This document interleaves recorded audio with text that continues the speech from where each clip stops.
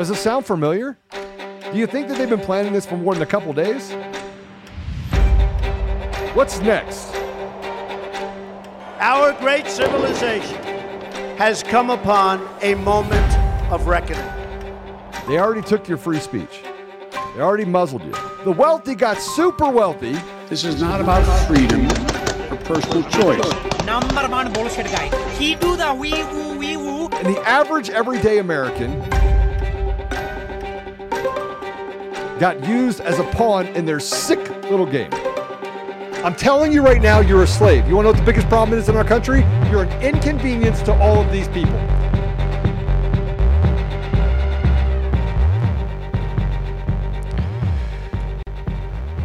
Welcome back to another episode of Conservative Daily Podcast. I'm your host, Joe Oltman. And I'm Apollo. I almost missed it. Hey, somebody said that I got a woolly beard because I haven't been trimming it up lately. I was going to try and grow it out a little bit. You look just like you should coming back from, the Great Plains of Alaska. Yeah. And it definitely gave me new light on my feet. But you need a little bit of that. I do.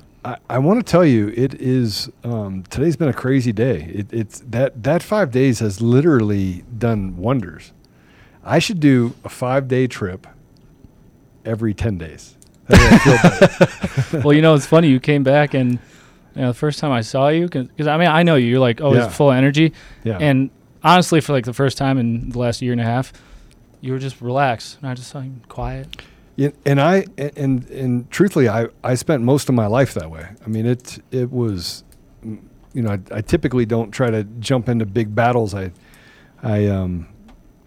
Which is interesting. I mean, I know that we have a guest, and I don't want to wait too long to bring him on. And the story we're going to talk about is worthy of more time than we probably have.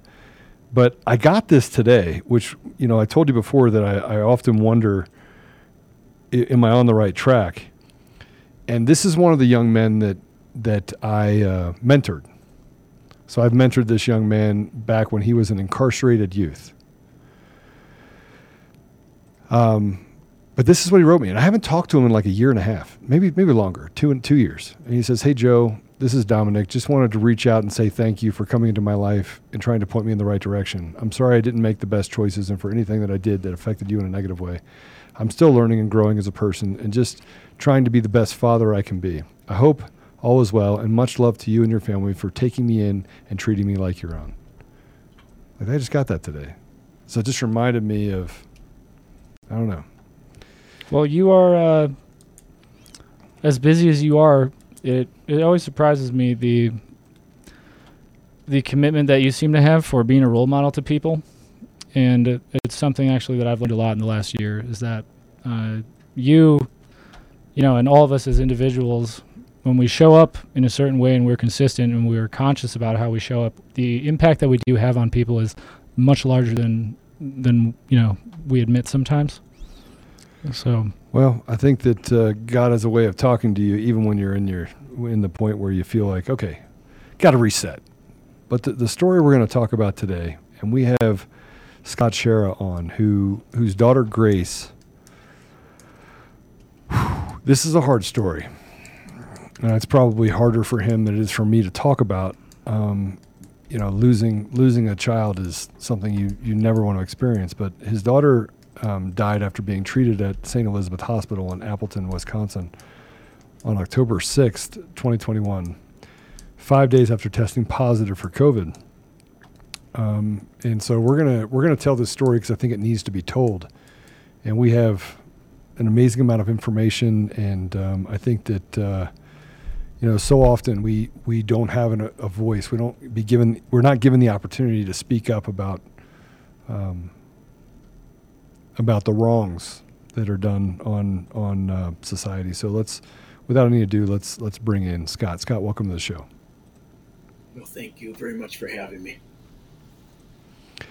As a father, my heart breaks for you.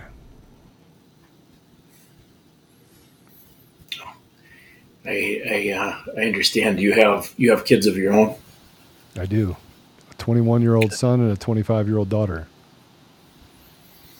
Yeah, Grace was 19. She was our last one, and she was quite a gift. She was my best buddy, and she was my wife's best buddy too. So I've never missed somebody like this before. This is new territory. You know, we both lost our parents already. We lost our son to suicide 3 years earlier, and you know, that was tough. I mean, this is a lot tougher. So I want to put up a couple pictures if I can. If we can put up A15, this made me smile. This is Grace sitting in Santa's lap. So I didn't mean to cover you up with the picture, but I'm going to cover you up with some more. That's great. We have A14. This is Grace at Jess's wedding. Is Jess her sister? Big sister Jess. Yeah. Yep. And then it sounds like she liked being in the air. So if we can put up A13, this is Grace in a helicopter. Looks like she's having a little bit of fun. So that picture was for a very specific purpose. It wasn't just a random helicopter ride, but Grace was a huge Elvis Presley fan. Oh, wow. And there was a corn maze that was done about a half hour south of where we live. And the corn maze was Elvis playing a guitar. And so you had to get up in the air to see that. And it was really neat. You know, Grace's love for Elvis led her to write a letter to Priscilla Presley in Graceland. And I'm Priscilla Presley's Elvis's wife, for those of you who don't know. And Priscilla called Grace and invited us to Graceland for a private meeting with her. And we did it. And there's an area on the website that's a tribute to that meeting. And Grace and Priscilla became friends. They emailed each other regularly. It was a pretty neat relationship. Well, I have this video of actually her dancing to Elvis, if you don't mind. I would love to play it. Let's play that. Oh, it's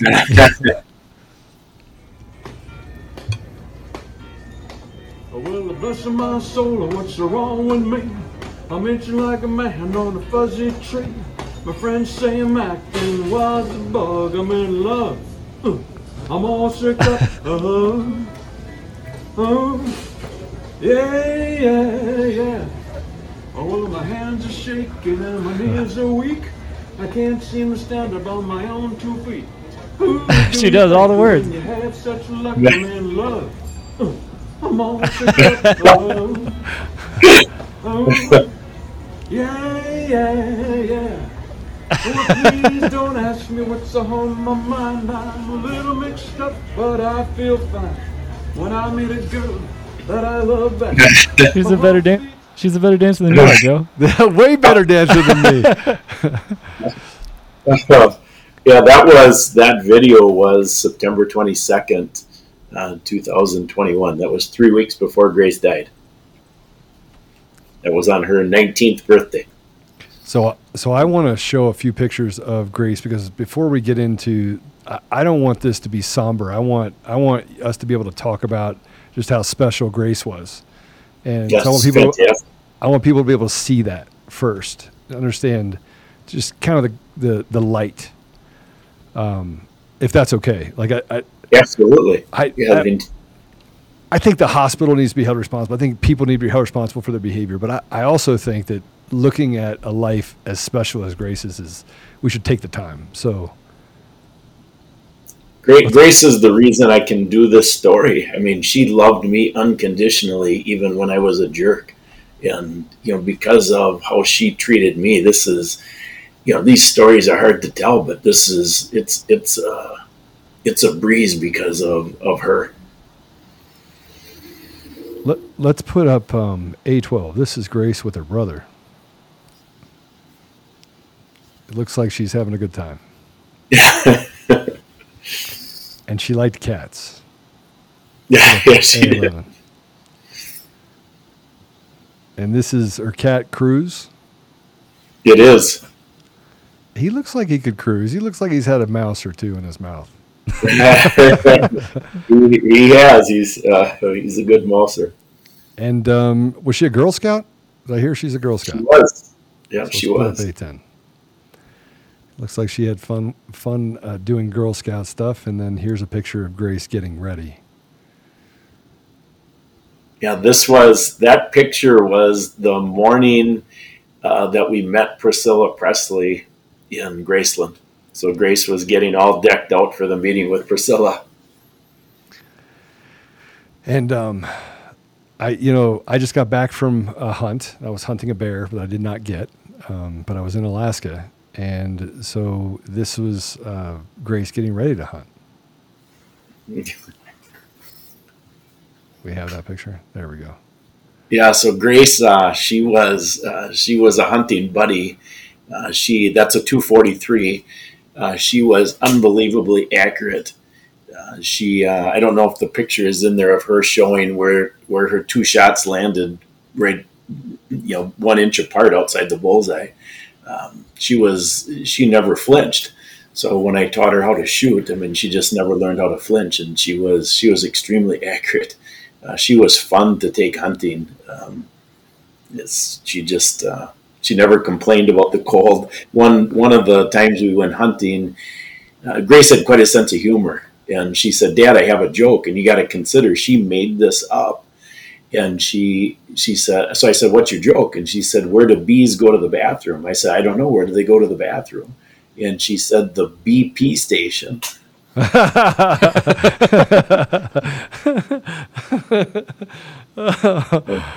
Oh, and then I want to show a few more pictures if I can, because I think, again, I went through all the pictures before we came on, but she had flowers for Mom. Oh, yeah, that's one of my favorite pictures. I used to be fairly anal about lawn care, and dandelions would bother me in the spring until Grace came along and she picked a bouquet of dandelions for my wife Cindy, and then every time the dandelions would bloom, I would just love it. So you learn to live with them. Oh, they became a blessing instead of a curse, because Grace showed me that they were special. And then she was fishing with you. Another thing, I know we showed this before, we'll show it again. Yeah. Is that a sunfish? It is. That's a pretty big one. Yeah, it's a really big one, actually. Yeah. And then she got dressed for prom. Yeah. That was, that was a special day for her. That was last May. A boy asked her to dance, and she left me a voicemail about it. Oh my gosh, it was very special to her. And she loved to mow the lawn with you. So she was great when I asked her if she wanted to help mow. We have about 7 acres we mow, and she said, "Yeah, I would like to." So I couldn't get a lawnmower fast enough for her, and so then she could do it just fine, but she would. Even though she knew how to put the mower in reverse, she didn't like to do it. So that last patch of grass, I'd like to tease and just say that last patch, it's about 1 square foot, but she would go way around to get that last patch. It burned through 5 gallons of fuel just to get that last.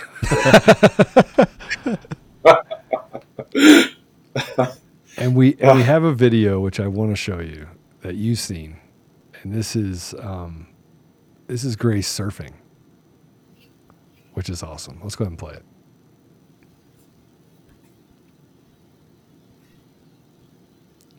We got that, Mr. Producer. That's so nice.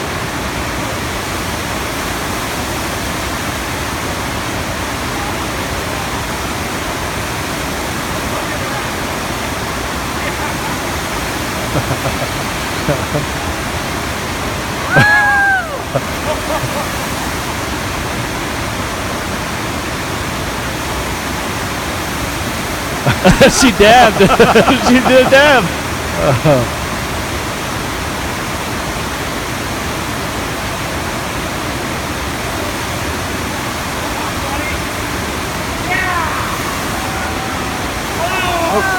And away we go. I feel like she literally did a dab while she's surfing. And you can tell God blinded us to her Down syndrome. It was interesting. I mean, it was literal to us. So there was nothing that we did not do with her.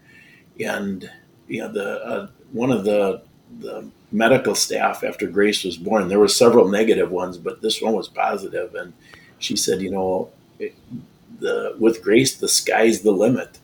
And, that was an encouraging thing to Cindy and I. And, we never looked back. I mean, we were gifted with an angel for 19 years. And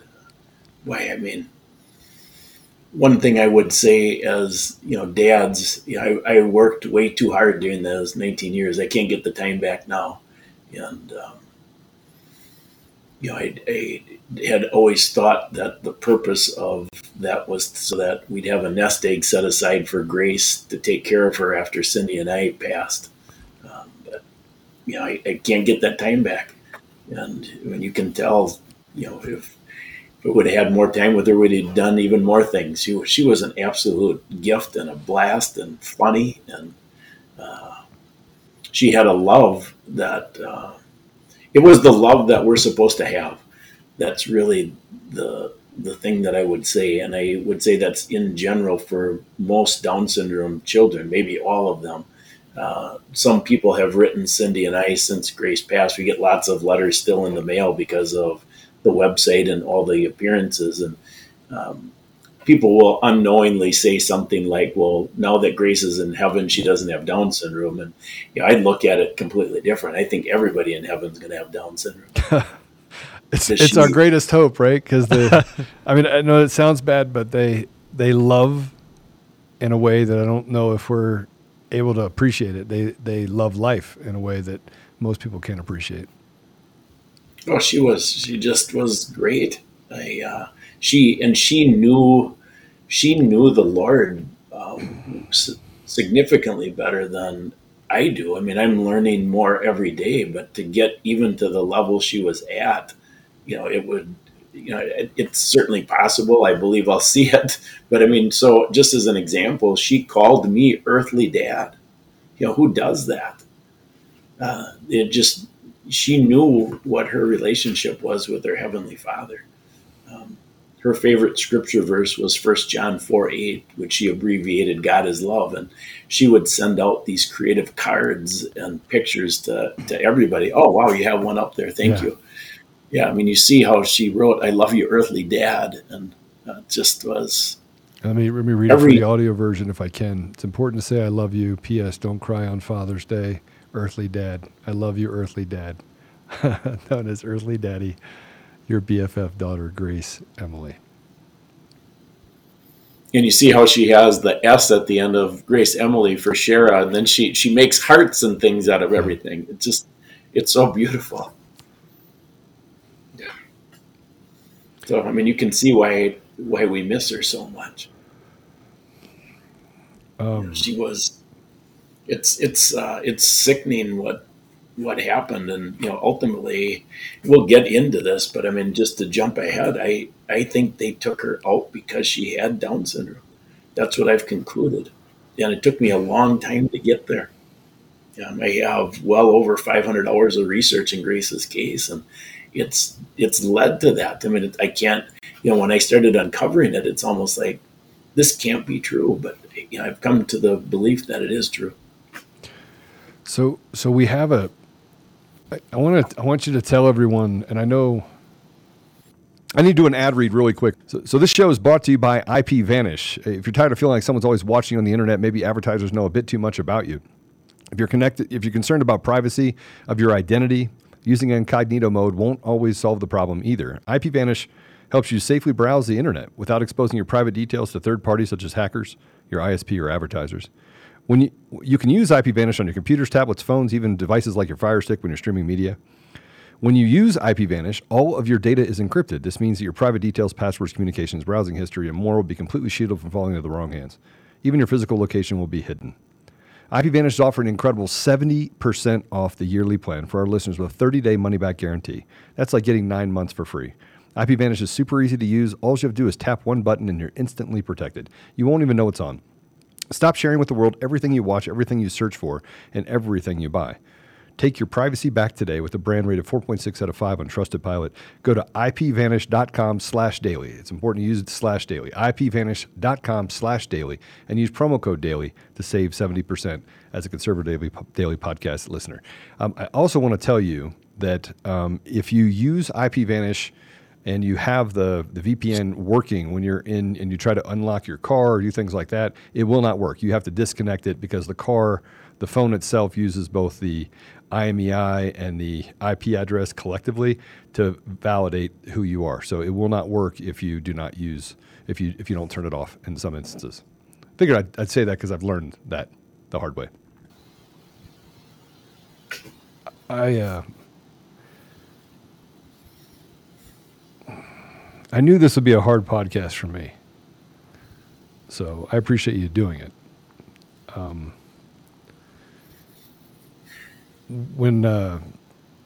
Why don't you walk through just kind of how this all started, if you would, and then we'll walk through. I know that we have a timeline on Grace's last day. We'll walk through that, but just give everyone, if you can, just a what happened. Like, tell everyone what happened.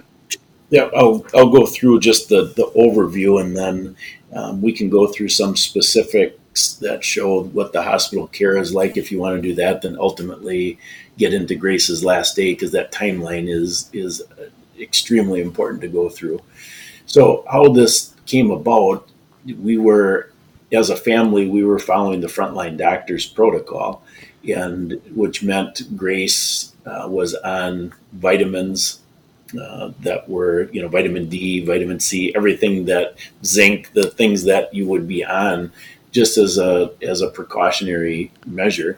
And the Delta variant was running pretty rampant. This was in September timeframe.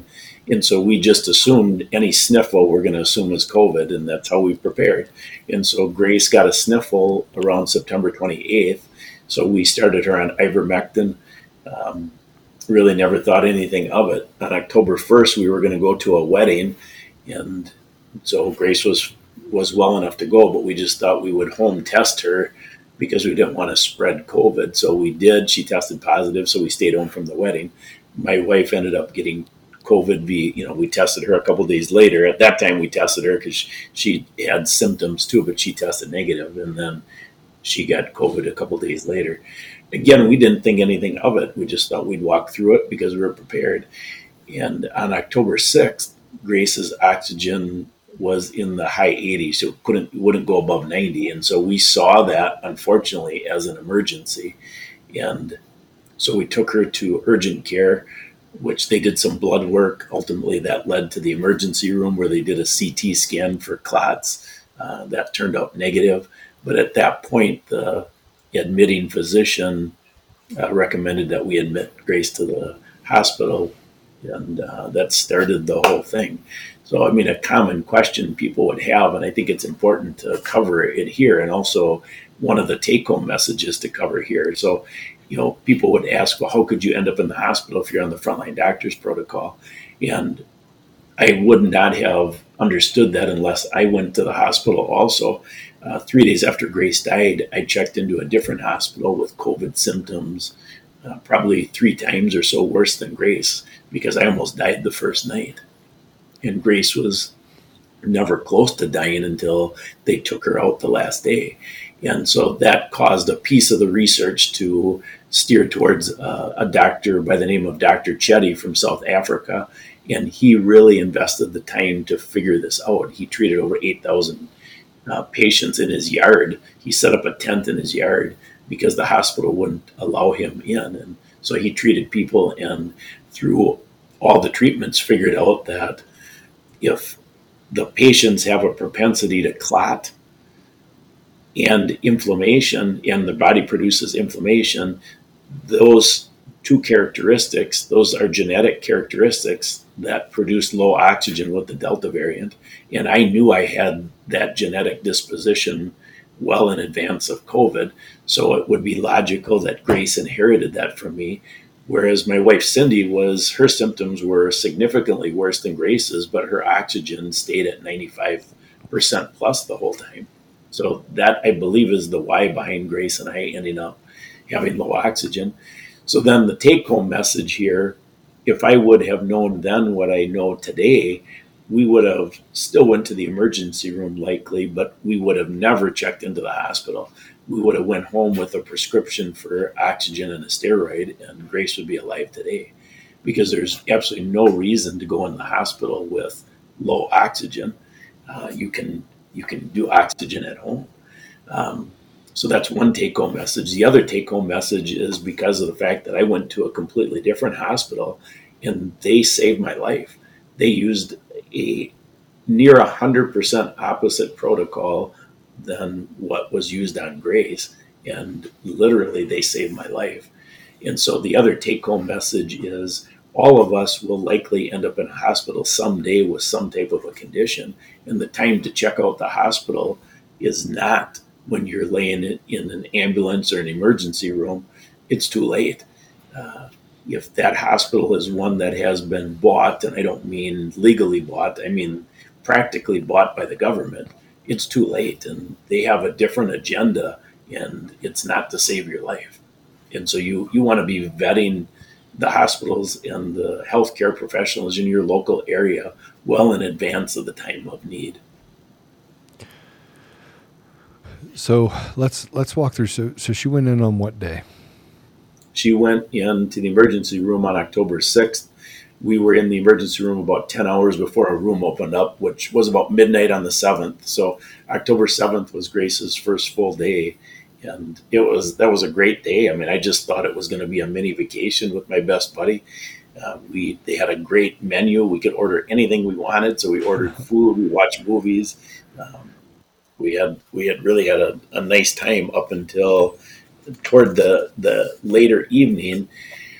They had put Grace on a high flow cannula, and when she was in the emergency room, she was just on a regular cannula, but they put her on this high flow cannula that was forcing air up her nose at about 40 miles an hour, and that bothered her. And so over a period of 3 hours, I worked with two nurses, and again, I saw oxygen as a super high priority in emergency.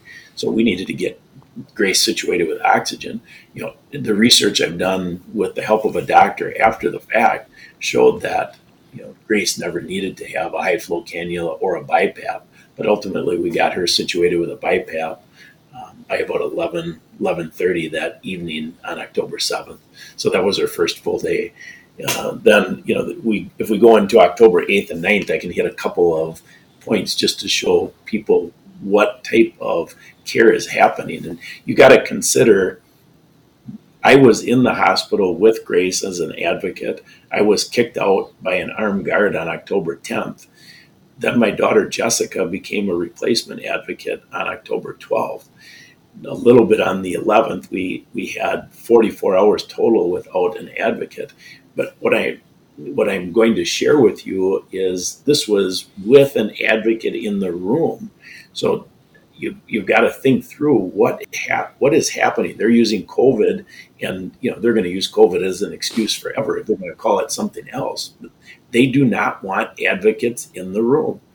And we were allowed in the room because of the Americans with Disabilities Act. So when you hear this story, just think through how many people have been killed without any advocate because they can. There's a shroud of secrecy.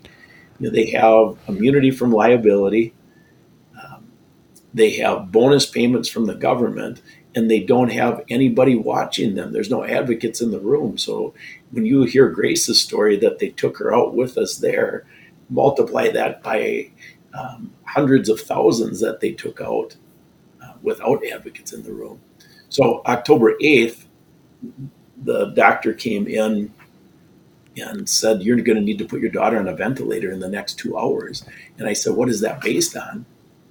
And he said, "We did a blood gas draw last night, and the numbers show that she needs to be on a ventilator. And so I said, well, what time was the blood gas draw taken? He said 11:30. And I said, well, we just got done wrestling with Grace with the BiPAP and the high flow cannula, and her blood pressure was 235 over 135, and her heart rate was 150 beats a minute. So I said, I don't think that test is accurate. I want you to take another one. And so they did, and Grace was fine. So we dodged the ventilator bullet at that point. And I say bullet with now, knowing what's involved. At that time when he said that, I had the paradigm relative to ventilators that they're a tool in the tool chest, because I think President Trump unknowingly told the whole country when COVID came out that we have a ventilator shortage and factories were converted. So I never thought ventilators were bad. I just didn't have an opinion. But I asked the doctor at that point, what's the prognosis if Grace goes on a ventilator? And he said a version of the truth, which was, he said 20% of people, only 20% walk out alive. And so then I had my laptop in the room, so I started researching and found out the reality is only about 15% walk out alive. And the 15% that do walk out alive, the majority of those die in the first year because of damage the ventilator's done to their lungs. So Cindy and I made a decision at that point, we are not doing a ventilator. That doesn't make any sense. But they subsequently attempted to get us to pre-approve or pre-authorize a ventilator 4 more times. And they said, just in case. And just in case was framed with the idea that these type of things happen in the middle of the night when we can't get a hold of the family. So we want you to give us a pre-authorization so we can put Grace on a ventilator if she needs it. Well, we never approved that. And subsequent, as I've studied the numbers, I found out the why. There's approximately a $300,000 payday to the hospital if they can convince the patient or the advocate to put the patient on a ventilator. So there's it made perfect sense that they would push it from a financial perspective. So let's back up on what you just said. There's how much of a payment for just putting them on a ventilator? Well, there's a bonus payment of $39,000. Yep. Then they get a bonus because now the room is classified as ICU. And then they get a further bonus because the patient is now on a sedation med. And so those bonus payments, then of course the patient almost always dies, which is another $13,000 bonus payment. But what the average length of stay in a hospital when somebody's on a ventilator is 22 days. They extend their life. And so with the bonus payments plus the insurance payment and the patient pay portion, it approximates $300,000 that the hospital receives when a patient goes on a ventilator. It's a big deal. So this is the document. If you go to the very top, if you would. This is the Ascension Health System exposed with a culture of pursuing money over patient care, the cause of Grace's death. And this just goes through the fiscal year revenue for 2020 and 2021. And it goes through CEO, obviously, compensation. It basically goes through all of the money estimated. COVID death payments, $109 million, excuse me. And the federal bailout grants received was $1.8 billion. And just think about how sick it is that they would get remember when COVID first started, they had these grant programs for businesses. How can a hospital making this kind of money get a grant that they don't have to pay back on top of everything else? I mean, it's sickening. And then the fee for each free required PCR test in the emergency room or upon admission for every patient. They get $100,000 per COVID patient, by the way.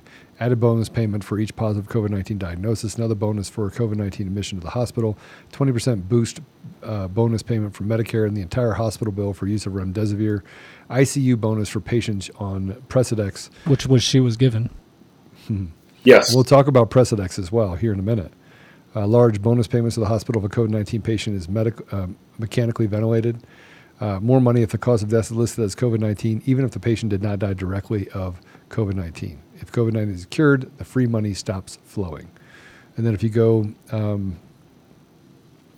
Ascent fact related to Grace's death, and this is at St. Elizabeth campus in Appleton, Wisconsin, percent ICU bed capacity when she died, 100%. percent bed capacity. When she died, 99.8.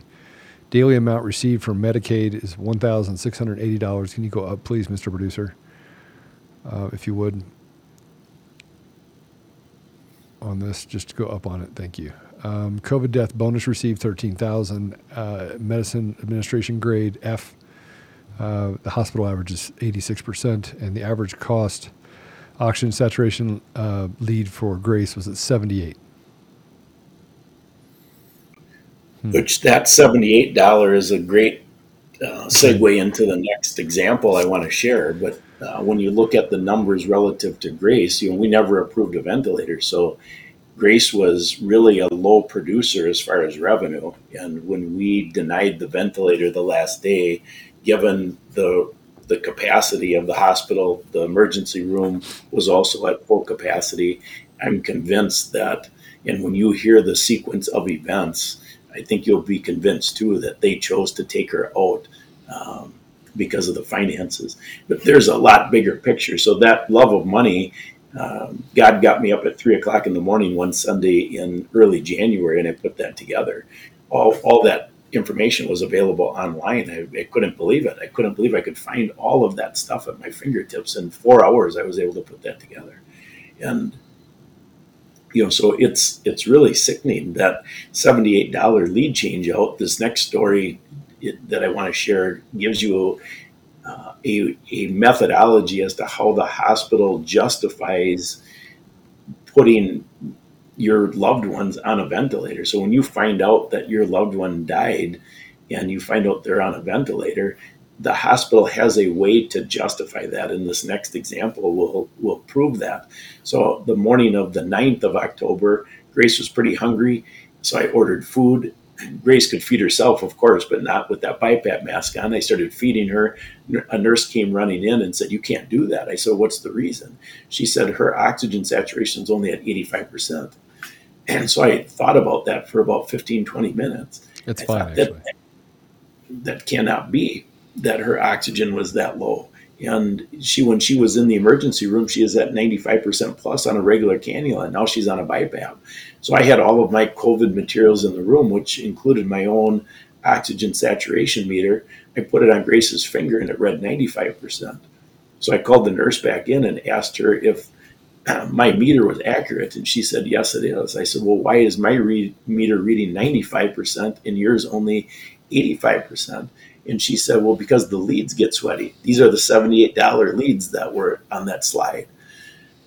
And so I said, "Well, if that's a known fact, why don't you proactively change the leads out every 3-4 hours or whatever it takes so you have an accurate oxygen reading, given this is the primary statistic you're using to manage my daughter's care?"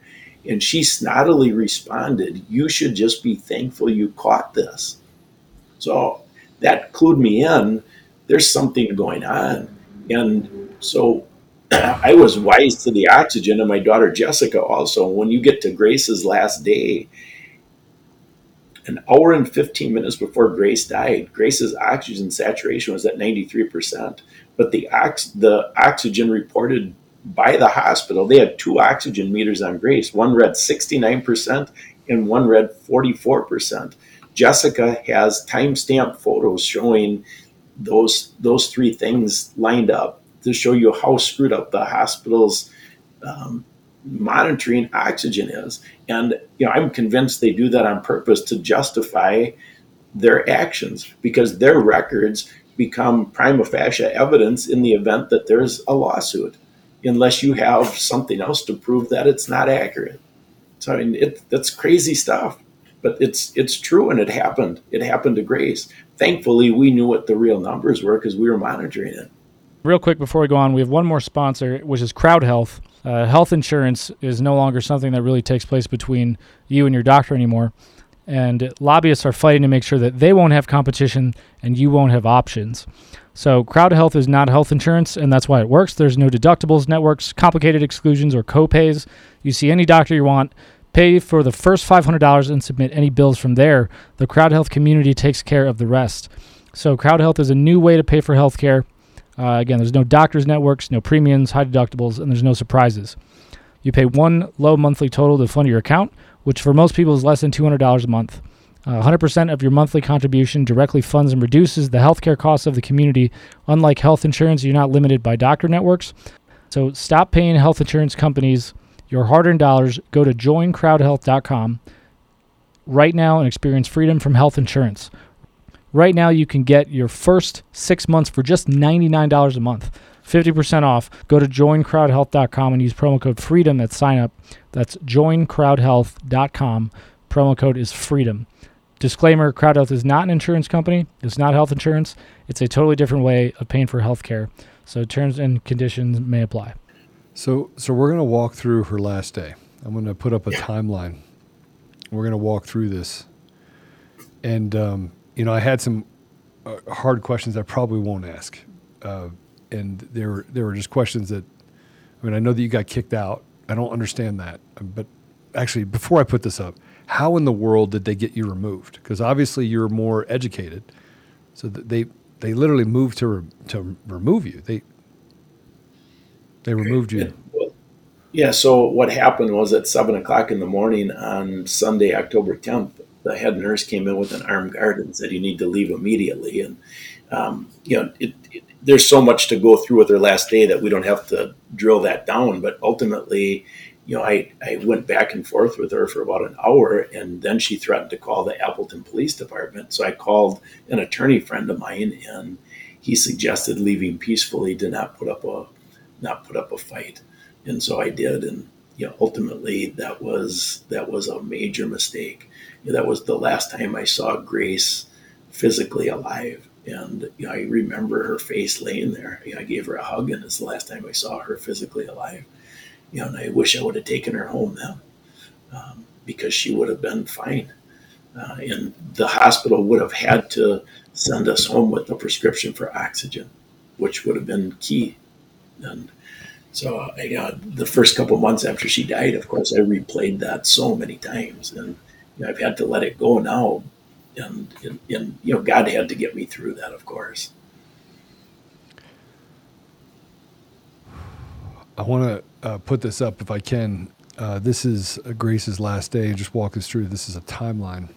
We put it up. So now just to set up her last day, that I mentioned earlier, we had 44 hours without an advocate. During that 44 hours, they used that as an opportunity to increase a sedation drug called Precedex. They started Grace, unbeknownst to us, on a drug called Precedex on October 9th. That put Grace as an ICU status. Grace's care never changed, her room never changed, but as soon as she went on that sedation drug, she was classified as ICU.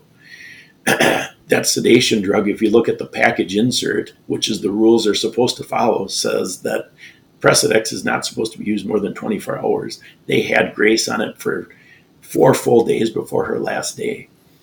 The 44 hours that we didn't have advocacy, they increased the dosage 7 times during that 44 hours.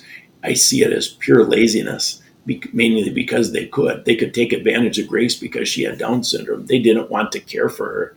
They didn't want to take her to the bathroom. They didn't want to feed her. They just wanted to sedate her so they didn't have to do the work. We get into the last day. Grace, the night before, Grace sat up in bed. Jessica called her 2 boys, Grace's nephews. She sat up in bed and waved to them, said, "Hi, boys." She was just normal, even though she was sedated. Jessica monitored her oxygen the entire night. It was 98, 99% the entire night. The doctor called us then at 8 o'clock in the morning on Grace's last day, and he wanted a decision for that 4th request for a pre-authorization for a ventilator. And we said no. And that's what I think set off the sequence of events that I'm going to rattle through right now. He then said that I think we should put Grace on a feeding tube because she's malnutrition. Cindy and I, we approved that foolishly in hindsight, and you'll see why as we go through this.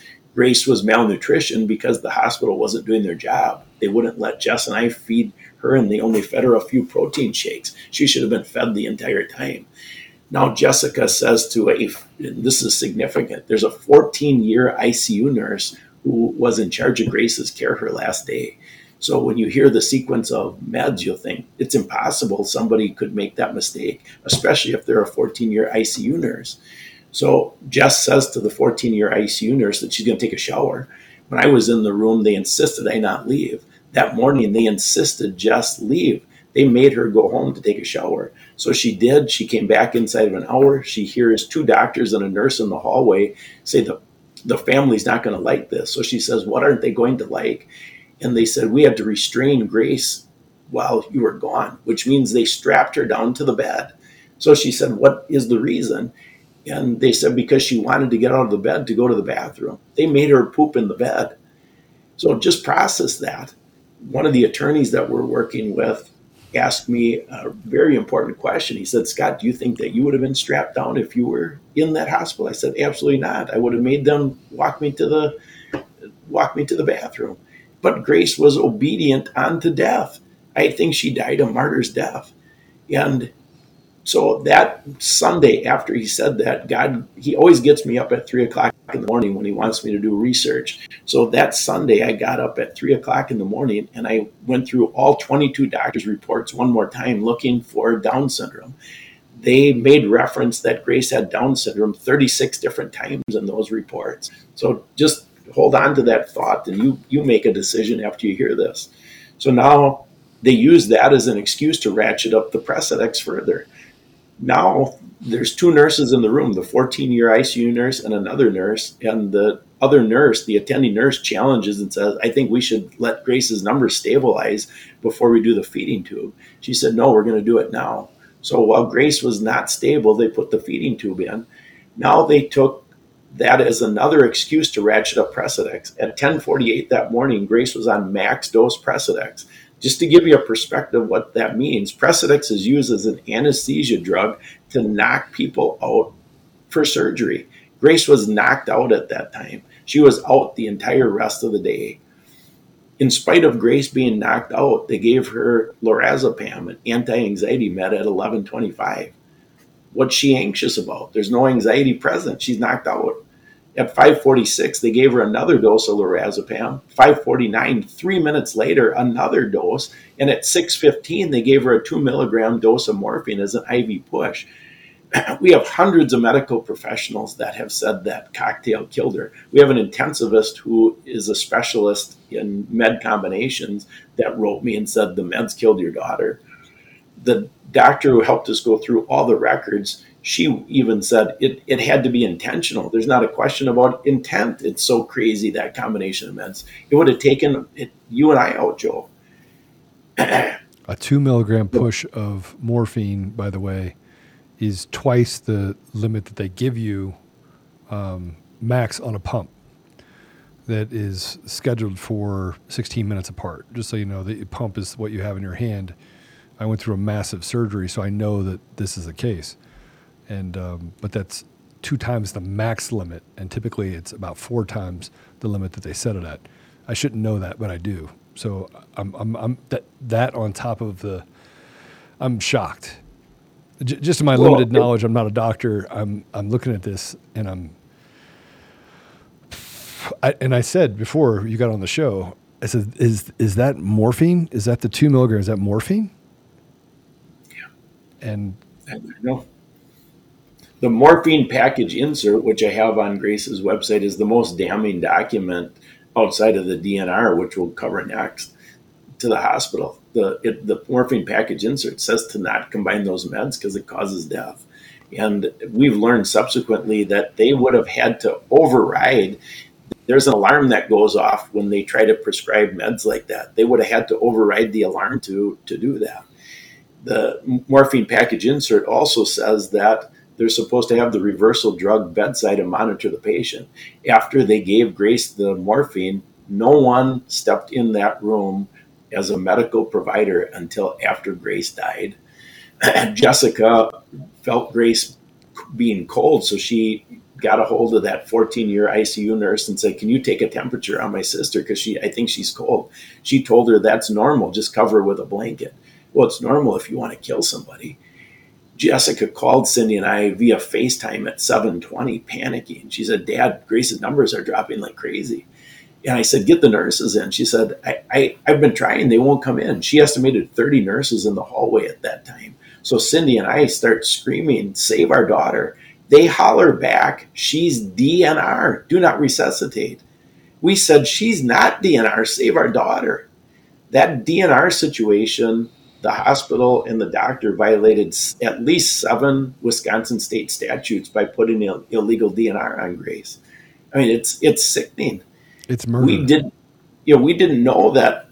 That's the first we knew there was a DNR. Jessica ran out in the hall. One of the nurses had right up on her computer screen, because Jess asked, and she read it off, that the doctor labeled Grace DNR, and they can't do anything about it. We subsequently found out, after we got a second records request through Tom Renz, a medical malpractice nurse, reviewed the records and said, Scott, you're missing at least 1,000 pages.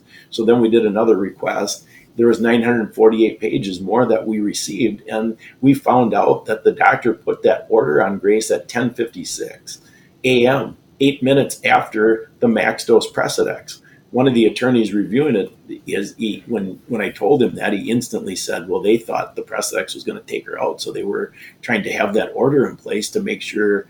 Who's the doctor? Dr. Gavin Shokar was the doctor.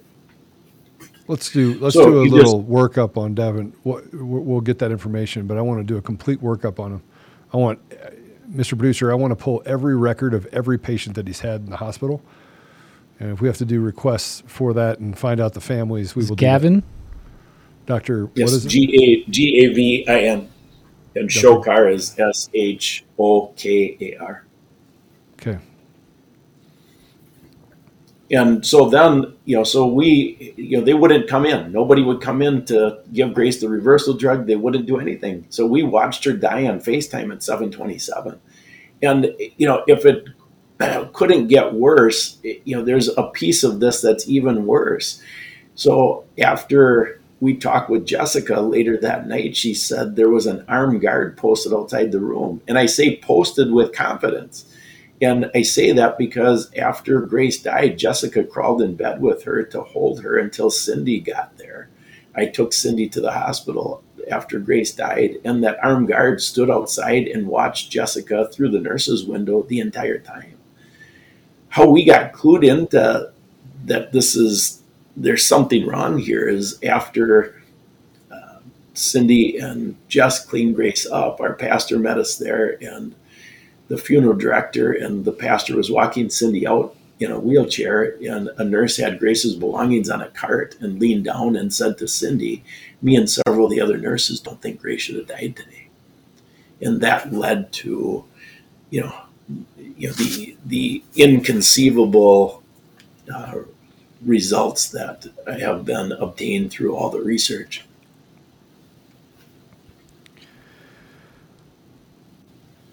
So I disappeared for 5 days so that I could get my level of excitement that I had lived my life by for the last 18 months down, to get peace, to find peace. Scott, how have you been able to find peace? Boy, that is a fantastic question. Very few people have asked that. And I would say it's day by day, but, thankfully God grounded me before Grace died. So I understand God is sovereign. That helped me put this into perspective. So God didn't take Grace, but God knew the day, the situation, the circumstances that Grace would die under before she was ever born. And so in the light of Genesis 50:20, I'll just read that so everybody knows what it is. As for you, ye meant evil against me, but God meant it for good, to bring to pass, as it is this day, to save much people alive. So that's one way that I've been able to deal with this, is to realize God's sovereign. He had a reason for this. We're meeting right now as part of that reason. We instantly, after I got out of the hospital, the funeral was done and we got the records and we started reviewing everything. We first wanted the hospital. We gave everything to the hospital, requesting a meeting, thinking that, we were very naive. We just thought, well, they should know this and then repent and then they'll fix it. Well, they rejected the meeting. Well, after they rejected the meeting is when we went public with the story. And so now I see one of God's purposes. I don't know all the purposes, of course, nobody does, but certainly one of the purposes that we decided to jump into is saving people's lives. Telling the story will save people's lives. The other piece, as far as how to deal with this, is, it's like you asked for the doctor's name, and which is a fine thing to ask for. But I am not out parading his name around. God had to deal with forgiveness in my heart before I could share this story on podcast. And it's, when you look at it as in the parable of the unmerciful servant, or better yet, you look at Luke 23:34, which specifically says, this is the one everybody knows. Jesus said, "Forgive them, Father, for they do not know what they're doing." That's when Jesus is hanging on the cross and he's forgiving the people that hung him there. Just process that. So nobody can do that. I can't forgive the doctor or the nurse on my own. Nobody has that inside of them. That's the purpose of the gospel. If we could do that type of thing on our own, there's no need for a savior or a gospel. So thankfully, God has worked those things through me, but it's still it's a daily struggle. You have a website that you built. It's called ouramazinggrace.net. Yes. And by the way, this is where we took some of the pictures off of here as well. And you were able to also put up some billboards around Wisconsin that were basically just questions. And the amount of humility and grace that you showed in these billboards is, and again, it's an amazing example for me.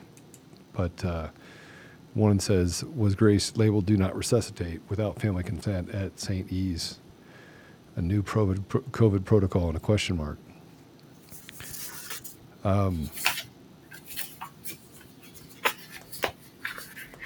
We only have about 4 minutes left, so I'll give you the last word. But what's next?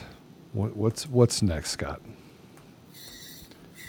Well, it's a great question. It's a fairly easy question to answer but it will sound foolish, but I need to explain. And the answer is, I have no idea. I had no idea I would ever be doing podcasts. That isn't what I do. I'm not a public speaker or something like that. And, there's been lots of opportunities to speak, and now we're just taking every single one that we can with the idea of if we can save a life, Grace's death is not in vain. We've had some significant doors open last week legally that I can't talk about right now because they're that significant. Where those lead to, I don't know. Tom Renz got involved, which is fantastic. I've met people that, I can't hardly believe it. I'm just a dad. How do these people come into your life and open up these doors? Well, I see God behind it. So, God, vengeance is mine, says the Lord. So everybody seems to know that verse who is a Christian, but God's also a God of justice. But it's not our job to determine that justice. If we just go like a heat-seeking missile against a lawsuit, everybody hears the case says, sue the pants off of them, but you can't be doing that. You've got to wait and see what doors are going to open up. What does God want us to do? So I don't know. It seems like that is what is going to be next. The bigger issue, how we never knew this was going to happen. Cindy and I talked after Grace died that we should start a foundation, and because we were able to do all kinds of things. God blessed us financially to do things that people don't get to do. And so we wanted to start a foundation to help kids that are involved with families that didn't have the blessing. So that was the original idea. Oh. So we did form a foundation, and we have the IRS approval now. But when does that really take off?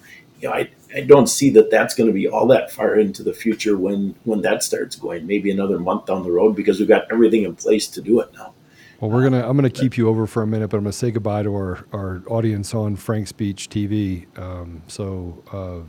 Guys, thank you very much, and we're gonna stay on for the all the other places that we are live. God bless you all, and Scott, we'll put you right back on here in a minute. We're just gonna say goodbye to Frank's Beach. All right, let's bring Scott back on. Okay, Scott, we just had to jump off of Frank's Beach platform. It has a 2-minute roll. Yeah. But I want to, if I can, say something to you, and that is, and this is going to, as big of a story as it is, and you never want it to happen to anyone else. I will tell you that the lesson that you just gave me, the forgiveness one, is a really big story. You know, and I say that because, and I'll share something with you, and some people know this. Actually, a lot of people that are on the podcast know this. My brother was murdered by a police officer in 2017.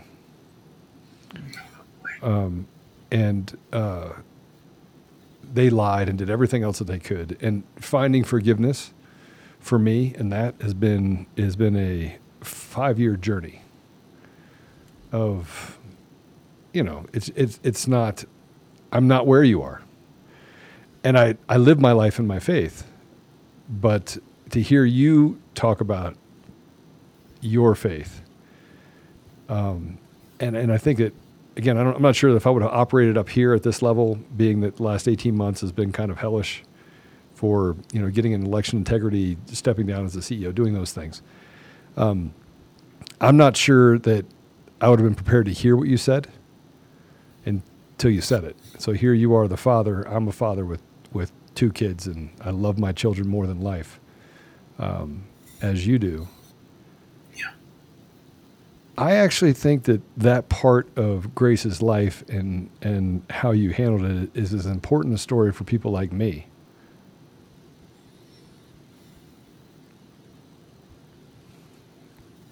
as that story. I can't take any credit for that. I mean, some people, it's going to take them, 5 years, a lifetime to forgive. I mean, there's things in my life I haven't forgiven, but for some reason, God did that in me. And I would say it makes sense, because if he wants me to share this story, which I believe that is what my purpose is right now, he had to do that. It was a piece of the puzzle that had to be. Otherwise, you're just going to have an angry, revengeful dad in front of a camera. I mean, that isn't going to work. And so I don't know, I've had all kinds of Christian dads say, I would have went in and shot him. And, and they're no more or less Christian than I am. But I mean, that is what, your humanness wants to do that. I get it. So I certainly, if somebody, like you said with your brother, if you're not there yet, I mean, that is the reality of the Christian walk. We cannot get there on our own. And, that particular one, I didn't have to make a conscious choice to give up. We have to give up the right to ourselves. You have a right, if you just process that from a human perspective, we have a right to justice against the man who killed your brother. You have a right for an eye to an eye, and all the things that people would say. But in order to walk by faith, we have to give up all of our rights. So in that particular area, God did it all, which it always, when something happens, you have to say God did it all. There's nothing we did, and that applies to our salvation. It applies to anything that applies to the walk. But I mean, there's lots of parts of my walk that I get an F in. That particular one I get an A in. But I didn't get an A because of anything I did. I mean, like I said, I think that he did that because he wants this story out. Well, I got to tell you, I grieve for you, but I also am incredibly impressed by your leadership and the example you set for others. So thank you. Well, again, it's not. Don't be patting me on the back. I mean, it is. If I'm doing anything right, it's because God's doing it. I mean, it is. You know, I'm so thankful that people want to hear this story. You know, when I realized that the national news was not going to pick up on this, at first when we got all kinds of traction, I thought, oh my gosh, the national news is going to pick up on this. We're, you know, way back, I thought, well, we're a week away from being on Tucker Carlson. And then all of a sudden it dawns on you, what's really going on? And then, okay, no one's going to pick up on this. It's going to be podcast by podcast. And if we're going to reach 330 million people in this country, you know, it's going to be thousands of podcasts. You know, I think after this week, I think I'll, you know, be close to 100. You know, but that means, you know, there's probably another 900 that we have to do in order to get this message out. And I think that's a piece of this puzzle. We got to tell people. You know, It isn't just the physical side of it. I mean, the physical side, obviously, this story matters to save people's lives. But if you only save somebody's life physically, but not spiritually, it was a complete waste of time.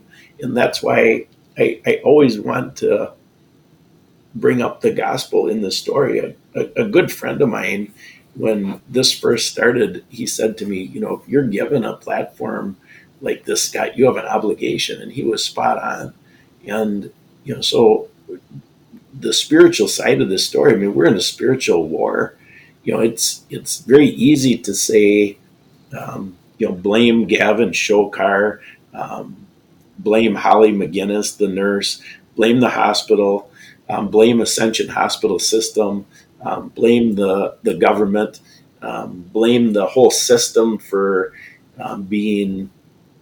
setting up this pandemic for 100 years in the whole setup, blame China. But the reality is, you know, Billy Graham quipped 30 plus years ago, if God doesn't judge America, he's going to have to apologize to Sodom and Gomorrah.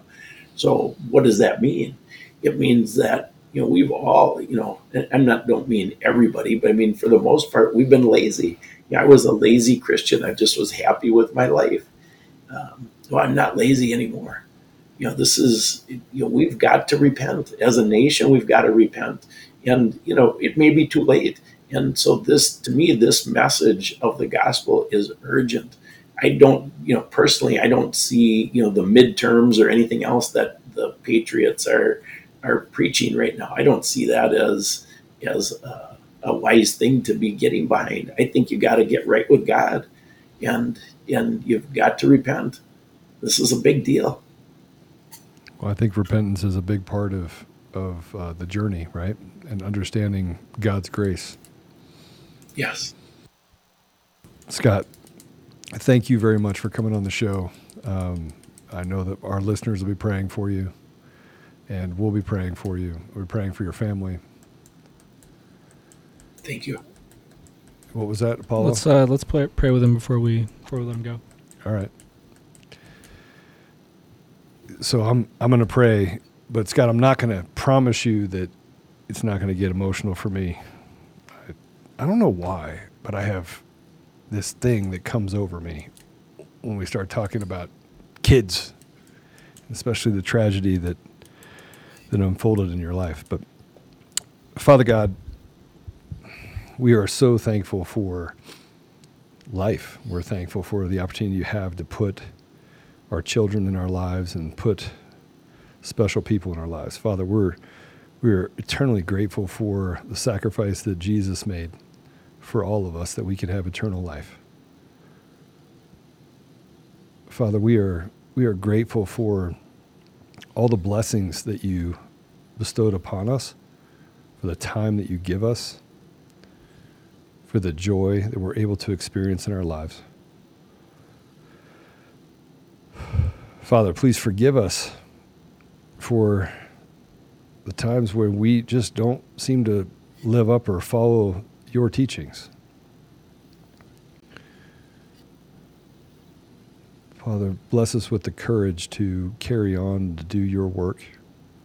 Father, please watch over Scott and his family. Give them peace.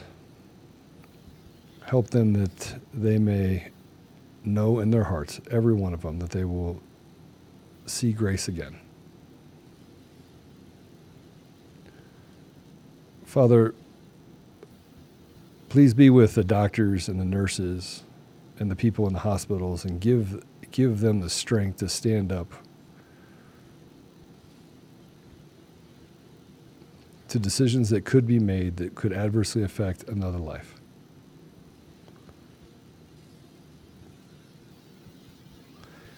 Father, please bless us that we may continue to honor you and that we may find forgiveness in our hearts and that we may practice those things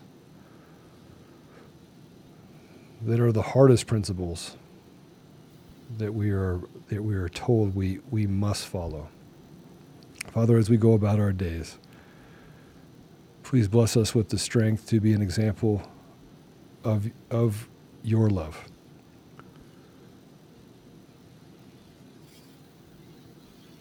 Father, thank you again just for the opportunity we have to be together, and thank you for the time that we have with our loved ones. And I say these things humbly in the name of Jesus Christ. Amen. Amen. Thank you. Thank you. My wife, it's funny, my wife says, we had this sign made up with Grace's picture because we did a rally in Appleton across from the hospital on April 8th. And there's a sign with Grace's picture and it says, they messed with the wrong girl. And, it's really a cute, Grace was tough. And, they took one of God's, and, that's why this is getting so much traction, I think. Well, I just want to say thank you. And, we're with you. And there's lots of comments of people saying that they're praying for you and your family. I appreciate that more than anybody understands. We have had a hedge of protection around us. Hardly anything has happened negative. We had our original GoFundMe taken down. We lost one client in the business that I have because of the billboards. They thought that was over the top, and no death threats. We had one of the radio programs call and ask if we received death threats because they were receiving death threats on the station after I was on. And we've got no death threats, nothing. I mean, it's really been, it's been wonderful, and God hasn't given me a spirit of fear. And so we keep pressing on. Well, Scott, I want to say, too, for everyone who's listening, not only just by the story that you have, but the grace that you have and the love that you still clearly have, it really has touched me. I'm typically not super emotional, but this really did touch me, and I know Grace's memory is going to go on a long way, and I know this story is going to wake up a lot of people, and it's going to touch a lot of hearts. So I encourage everyone to go to ouramazinggrace.net, because not only do you have a lot of beautiful, time with Grace that you've put up here, but you've done an excellent job of putting together exactly what happened, and there's a lot of supporting documents there.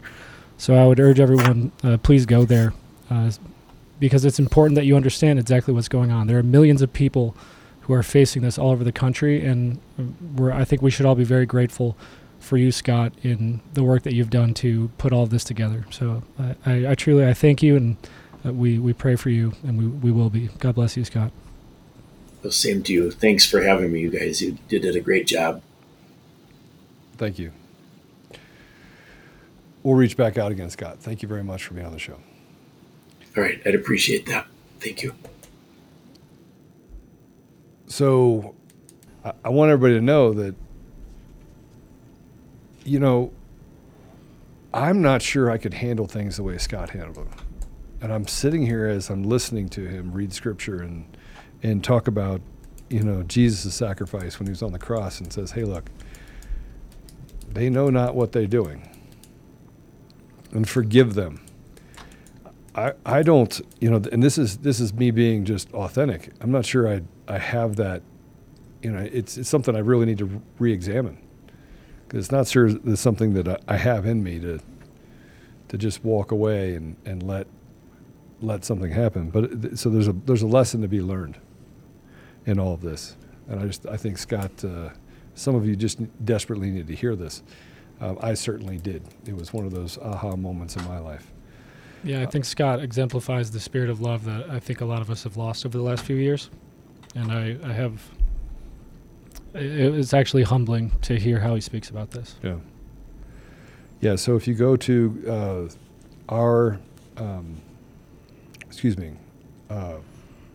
ouramazinggrace.net, there is a donation page on there on the foundation.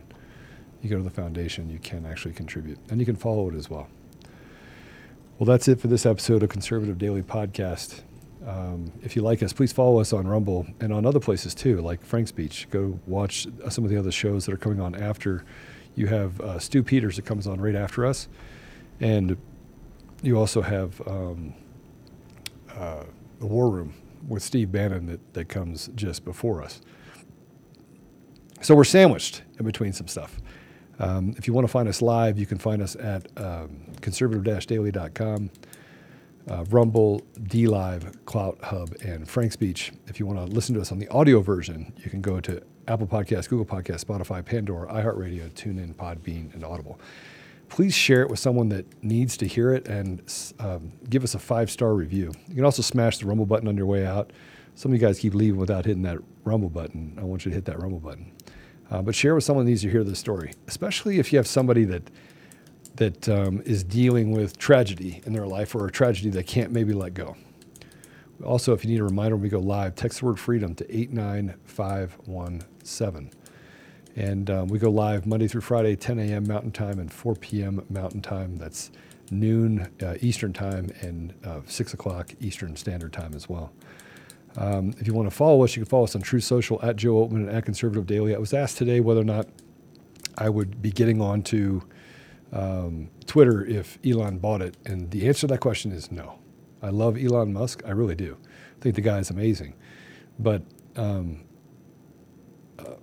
President Trump did not abandon us through any of this. Even as unpopular as it could have been, he could have just walked away and just gone off and forgot all about it, but he didn't. He kept fighting. And so I do want to say that I'm not going to abandon Truth Social for Twitter. I mean, Twitter to me is, it's kind of dead to me, as I can say it. But if you want to follow us on Telegram as well, you can go to Telegram at t.me/Conservative Daily and t.me/Joe Oatman. I made a post today that you guys should know about that says my support for Sidney Powell. Some say, well, Lynn Wood doesn't like her or does like her, and I always say, be your own man. I love Lynn Wood. I did step down and resign from the board. It's because I don't have time. I run FEC United. I have Conservative Daily. I'm constantly out and traveling, and I'm not going to say anything bad about the good work that's being done by Fight Back. I just didn't have the time to be committed to it. And that's something that I always want to make sure that I center on, is making sure that if I say I'm going to do something, that I have the time to make sure that I'm a productive part of that group, which I didn't have the time for it. But I did put up a post about Sidney Powell and how I do support her. I just want you to know something. People make mistakes, and Sidney Powell's not absolved from making mistakes in how the election stuff was handled. But I will tell you, she's amazing. She's an amazing woman who has taken the hits, even through what I consider to be betrayal, even through what I consider to be big attacks on her from every angle. She has stayed true. She works every single day to get to the bottom of the truth, even to today. She is constantly out there looking for more information. So somebody asked me what I thought about Sidney Powell, and I will tell you 100%, I unequivocally support Sidney Powell, and I will continue to support Sidney Powell. And then you should too. And follow her. She's got a bunch of cool stuff that's going to be coming out that I think you should be aware of. So that's it for, am I scared to say one negative thing about Lynn Wood? He'd roast me publicly. So that's this guy on here. No, so we have a couple trolls. No, I'm not afraid of anybody or anything, but you are. That's why you sit behind a deal. So I'm not going to give you any more time. That's it for this episode of Conservative Daily Podcast. I'm your host, Joe Oltmann. We had Apollo on tonight. And, hey, I'll see you tomorrow at 10 a.m. God bless you all.